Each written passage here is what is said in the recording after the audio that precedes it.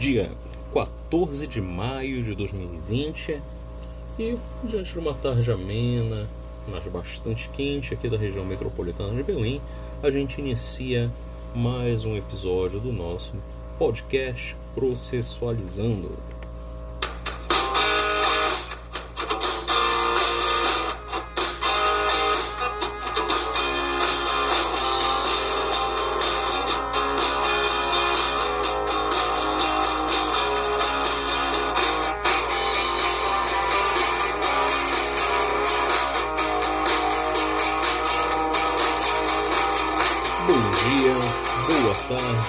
Boa noite, a depender mais uma vez aí do horário que você esteja escutando a nossa conversa.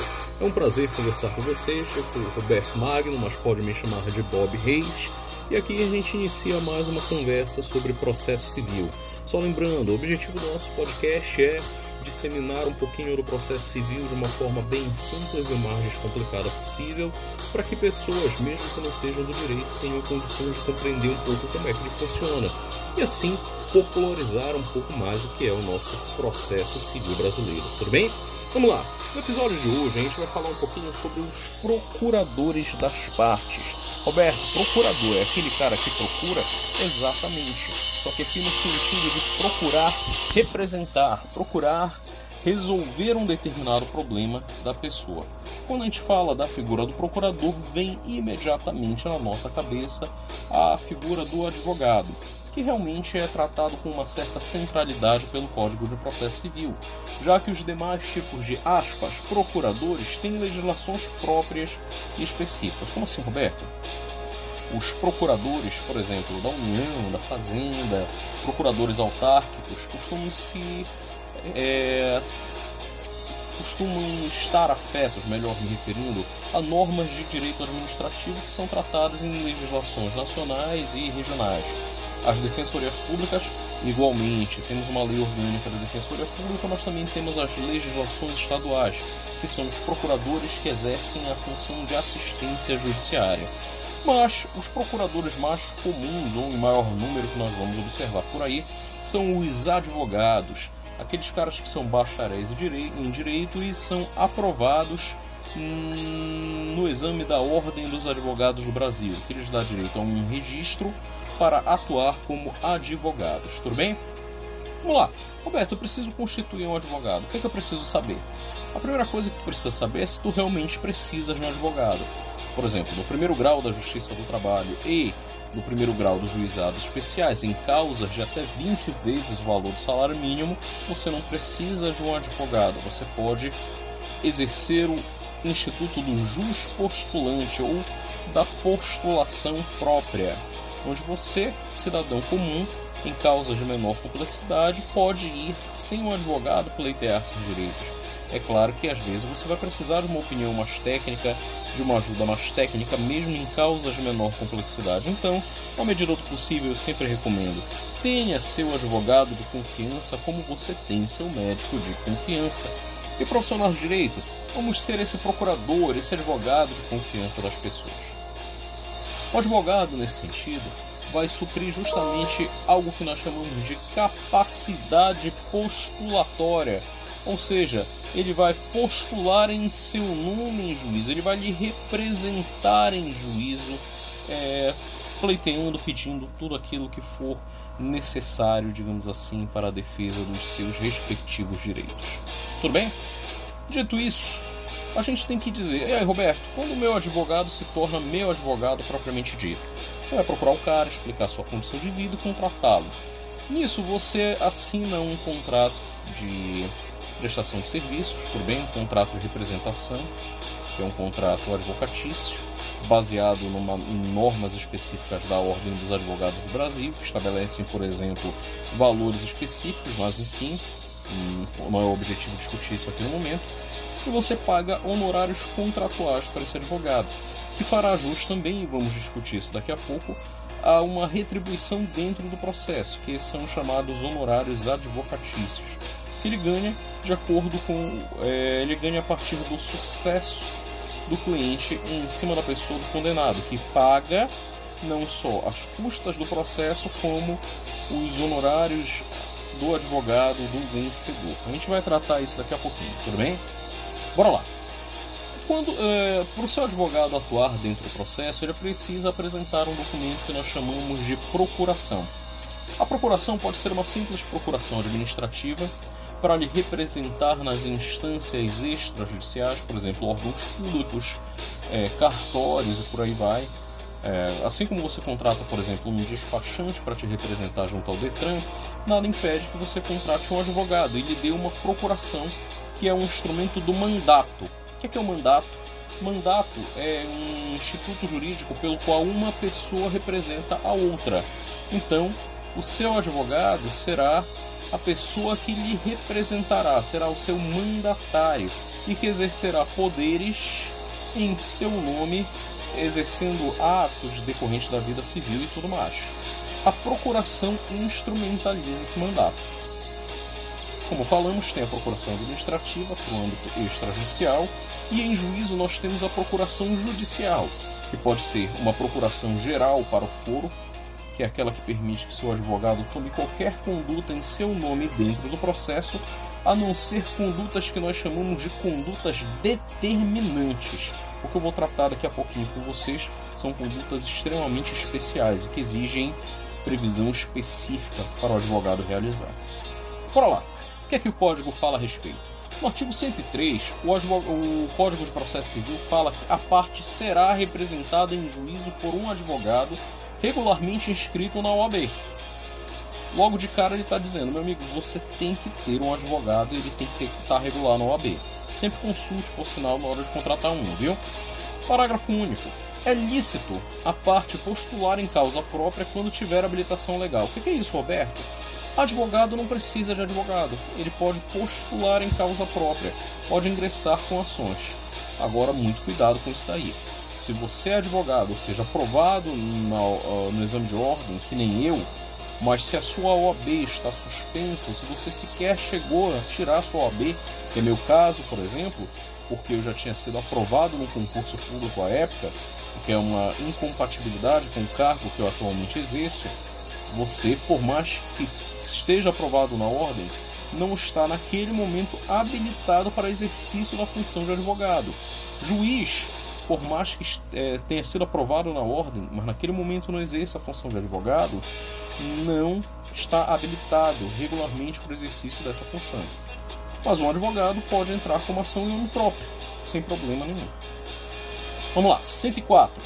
O advogado não será admitido a postular em juízo sem procuração, afinal é o documento que prova que ele é o teu advogado, salvo para evitar preclusão, decadência, prescrição ou praticar atos urgentes. Resume tudo nessa última frase, para evitar que você perca uma situação urgente, premente na justiça.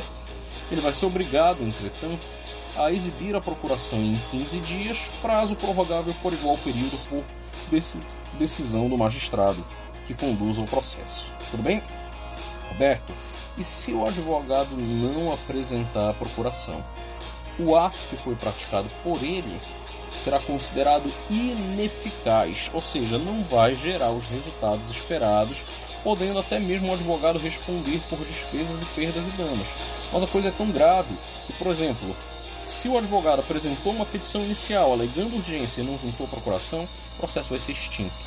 O mesmo ocorre se você não regulariza a representação de um advogado que saiu do processo. Se o advogado é do réu, se ele apresentou contestação e não juntou a procuração, o réu será considerado revel, recairá sobre ele o instituto da revelia, ou será considerado ineficiente outro ato de defesa praticado. Terceiro, vai ser excluído do processo, dependendo da circunstância específica. Na fase recursal, o recurso interposto por advogado sem procuração não vai ser conhecido, claro, depois do período de regularização da situação. O juiz pode intimar a parte, concedendo-lhe prazo razoável para que ela tome essa providência. Ou o juiz vai determinar o desentranhamento da peça de defesa do recurso de alguém, que é chamado, via de regra, de contra-razões. Enfim, os advogados, diferentemente das partes, têm deveres éticos, mas a eles não se aplica aquelas regras específicas de multa lá do artigo 77, conforme o parágrafo 6º do mesmo artigo, tudo bem? Normalmente, para você entender bem a responsabilidade do advogado, é interessante consultar um outro documento que nós não vamos ver aqui, chamado de Estatuto de Ética e Disciplina da Ordem dos Advogados do Brasil. Bora lá. Como eu falei ainda há pouco, a procuração permite que o advogado haja amplamente em seu nome dentro da relação processual, mas não permite que ele tome condutas chamadas condutas determinantes. São aquelas que podem definitivamente, como o nome já sugere, resolver o direito que está em jogo, que está sendo discutido numa relação processual. O 105 fala isso, e ele inclusive exemplifica muitas dessas condutas determinantes. Olha só, a procuração geral para o foro, outorgada, dada por um instrumento público ou particular, assinado pela parte, habilita o advogado para praticar todos os atos do processo. Procuração geral para o foro. Aí já vem a procuração com poderes específicos, olha só, exceto, olha as condutas determinantes. Receber citação, o advogado pode ser citado em nome do cliente.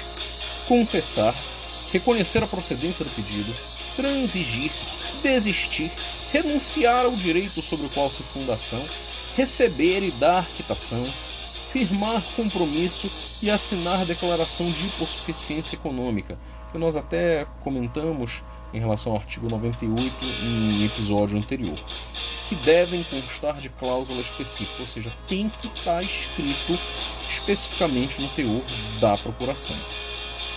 Hoje, com a evolução no processo digital, a procuração pode ser assinada digitalmente pelo advogado por intermédio da sua assinatura digital, sendo que deve constar na petição dados completos para esse advogado, que vai desse advogado vai inclusive receber intimações do seu nome, o nome do advogado, número da OAB, endereço completo onde ele pode ser encontrado, e se ele integrar uma sociedade de advogados, essa procuração também deve conter o nome dessa sociedade, seu registro na OAB e um endereço completo, justamente para facilitar a representatividade do indivíduo em juízo.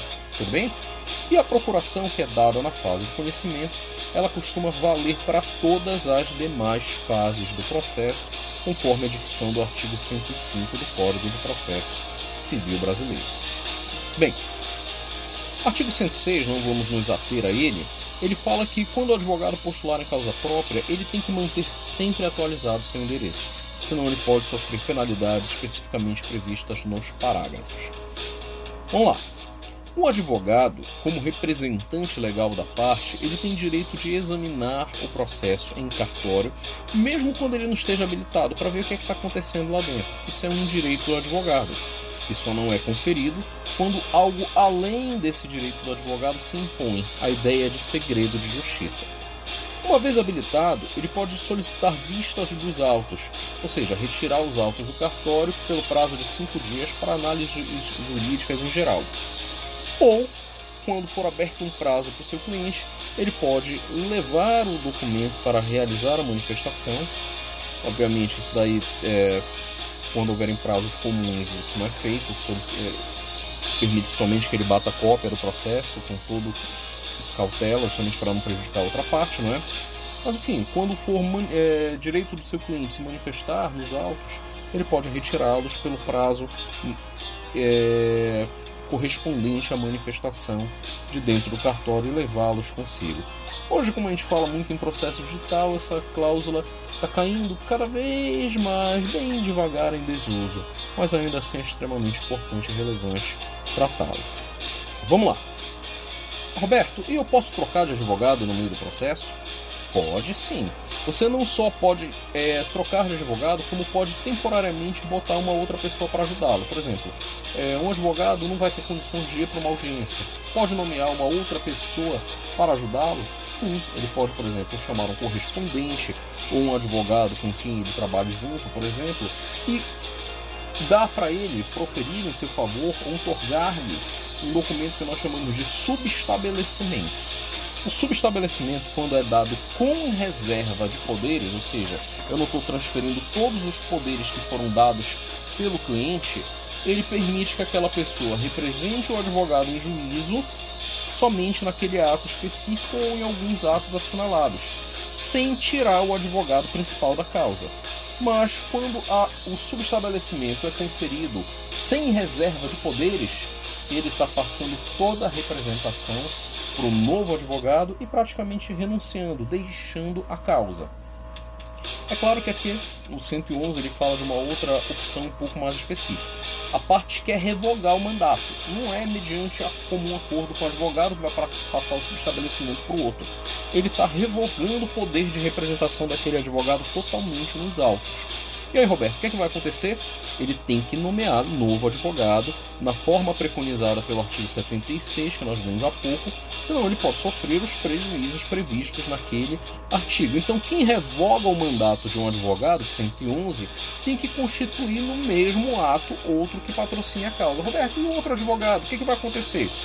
Parte dos honorários podem lhe ser reservados pelo que ele já representou seu cliente, e os honorários contratuais que forem justamente devidos têm também que ser devidamente pagos. E o advogado, Roberto, ele pode renunciar ao mandato? Pode. Basta que ele mostre uma comunicação ao seu cliente informando que ele está abandonando a causa. Mas ainda assim, na forma do 112, parágrafo 1º, ele tem que representar o seu cliente por mais de 10 dias em questões que ocorram dentro daqueles autos, dentro do processo em que ele estava, justamente para evitar prejuízo ao cliente. E se a procuração dada a ele foi outorgada para diversos advogados, por exemplo, uma procuração de diversos advogados no escritório, não há necessidade daquela comunicação ao cliente. Por quê? Porque ele continuará sendo representado pelos demais.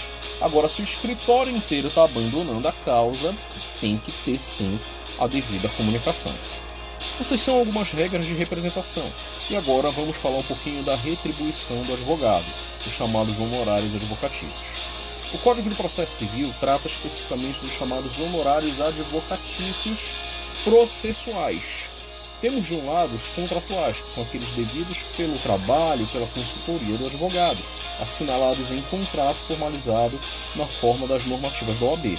E de outro lado, nós temos os honorários processuais, estes sim devidos ao advogado por conta da vitória ou representação do cliente na relação processual. Olha o que o 85 do Código te fala. A sentença condenará o vencido a pagar honorários ao advogado do vencedor. Parágrafo 1º. São devidos honorários em todos os procedimentos praticamente. Reconvenção, que é quando o réu tenta rebater a ação contra o autor. Cumprimento de sentença, quando já há uma sentença, a gente vai tentar executá-la, seja provisório ou definitivo, no processo de execução em geral, seja ela resistida ou não, e nos recursos interpostos cumulativamente. É importante frisar aqui para vocês que, quando você vai cobrar precatório da fazenda pública, que é um tipo de execução, que nós chamamos de execução contra a fazenda pública, regido em muito pelo artigo 100 da Constituição, se a fazenda não reclamar de nada, não serão devidos honorários ao advogado do exequente, tudo bem? Por quê? Porque o procedimento de precatório é um procedimento obrigatório para que aquela pessoa seja incluída numa fila para receber conforme o orçamento público anual, presente ou futuro. É algo que a gente vai comentar futuramente aqui no podcast. Fiquem tranquilos. Roberto, e o valor desse honorário? Os honorários, na forma do parágrafo 2º do 85, serão fixados entre 10% e 20% sobre o valor da condenação. Roberto, mas se não teve condenação, foi um bem, por exemplo, do proveito econômico obtido, do valor do bem, por exemplo, ou se não for algo mensurável, como, por exemplo, uma vaga num concurso público, será sobre o valor atualizado da causa. Isso aqui, vulgarmente, é chamado de valor meramente fiscal. Por exemplo, um advogado ingressa com uma ação judicial, ele pede uma vaga no concurso público da qual o cliente foi preterido, mas isso não tem um valor mensurável. E aí ele estima, por exemplo, R$5.000 para valores meramente fiscais, R$1.000 para valores por questões meramente fiscais. Mas os honorários não serão atendidos em cima desse valor específico. O juiz, na hora da fixação, vai verificar o grau de zelo do profissional, o lugar onde o serviço foi prestado, para onde o advogado teve que ir, natureza e importância da causa e o trabalho realizado pelo advogado e o tempo exigido para o seu serviço. E aí haverá uma fixação equitativa proporcional dos valores. Tudo bem? O parágrafo 3º traz regras específicas para a fixação de honorários para as ações em que a fazenda pública for parte. E aí há uma fixação envolvendo valores de salário mínimo de acordo com o valor da condenação ou do proveito econômico. A gente não vai falar aqui, mas é uma regra especial para a fazenda pública justamente para prefixar a possibilidade de antever o prejuízo econômico que ela vai ter em relação a honorários também, e evitar que as pessoas enriqueçam indevidamente à custa dos cofres públicos. Tudo bem? Se não for possível fixar isso também, todos esses percentuais também serão delimitados conforme critérios equitativos, na forma do parágrafo 4º, também do artigo 85, em questão, ora analisado. Enfim, os demais parágrafos trazem algumas questões um pouco burocráticas, alguns critérios para a fixação dos valores de honorários que acabam sendo um pouco até profiláticos, então a gente recomenda um pouquinho a leitura de todos esses parágrafos do artigo, sendo que a gente só tem que frisar aqui o seguinte: honorário é verba alimentar, e enquanto verba alimentar ela tem preferência, ou seja, ela é paga até mesmo antecipadamente a muitos créditos do cliente que foi representado em juízo. Ela é cumulável com multas e outras sanções processuais que tenham sido aplicadas às partes. Então, existe também aí a história, estou pagando honorário, mas eu já estou pagando multa aqui de alguma coisa. Enfim, é também aplicada conjuntamente. E são devidos até mesmo quando o advogado atuar em causa própria, meus amigos. Roberto, e se o juiz não fixar honorários numa ação? Isso era objeto de muita discussão anterior. Mas hoje o Código pacificou o seguinte: se uma decisão transitou em julgado e não previu verba honorária, nada impede que o advogado ingresse com uma nova ação só para que ela seja prefixada e paga ao advogado. Afinal, é verba alimentar devida em razão do seu serviço. Assim entende o Código. E uma outra inovação, o último parágrafo do artigo 85, atualmente advogados públicos recebem honorários de sucumbência, que foi uma vitória da classe com o advento do novo CPC. Enfim, Roberto, mas aquela história de que quem perde paga, como é que funciona? Se tiverem vários réus, e cada um deles perder, mas eles perdem cada um pedacinho, cada um responde proporcionalmente pelas despesas e honorários no processo. Regra do artigo 87, que vem logo na sequência, o que deve ser objeto de uma cuidadosa distribuição pelo magistrado na sentença. Em segundo lugar, quando o juiz proferir uma sentença extinguindo o processo sem analisar o mérito, ele obviamente também vai condenar o autor ao pagamento de custas e honorários advocatícios da parte adversa. E o autor está impedido de propor novamente a ação para tentar novamente conseguir o direito, o mérito discutido da causa, não é? Que não foi apreciado nessa extinta. Para poder propor novamente a ação, ele vai ter que pagar as despesas e os honorários processuais especificamente fixados na causa. Roberto, se o procedimento for de jurisdição voluntária, as despesas serão adiantadas pelos requerentes e rateadas entre todos os interessados. Em outras palavras, não vai ter condenação em honorários, eles se acertam em relação aos honorários dos seus respectivos advogados, tudo bem? Roberto, e se houve desistência, renúncia ou reconhecimento de pedido, quem desistiu, quem renunciou ou reconheceu, vai pagar os honorários advocatícios da outra parte. Se teve acordo, proporcionalmente à atuação de cada advogado no feito. E se você perdeu, mas perdeu quanto a uma parte mínima, você pode ser isento quanto ao pagamento de honorários advocatícios. Por quê?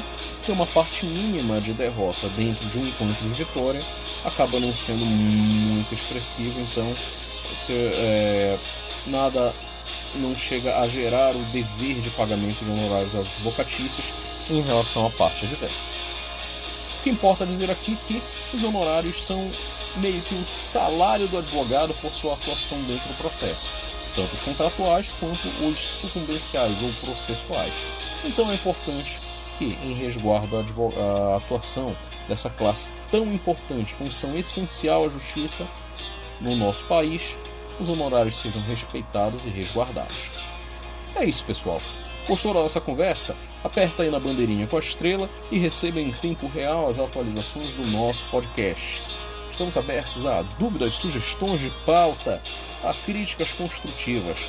Basta falar comigo, Roberto Magno Reis Neto. Pode procurar meu nome na rede social acadêmica ResearchGate. Você pode falar comigo pela guia de comentários desse podcast. Você pode falar comigo pelo meu e-mail, bob_reis_fpa@yahoo.com.br. Você pode falar comigo pela minha rede social também, Facebook, Bob Reis, Instagram, @bob_reis. Enfim, estamos aí para tentar facilitar um pouco mais o processo civil na vida de todos. Galerinha do bem, fiquem na paz e fiquem com Deus.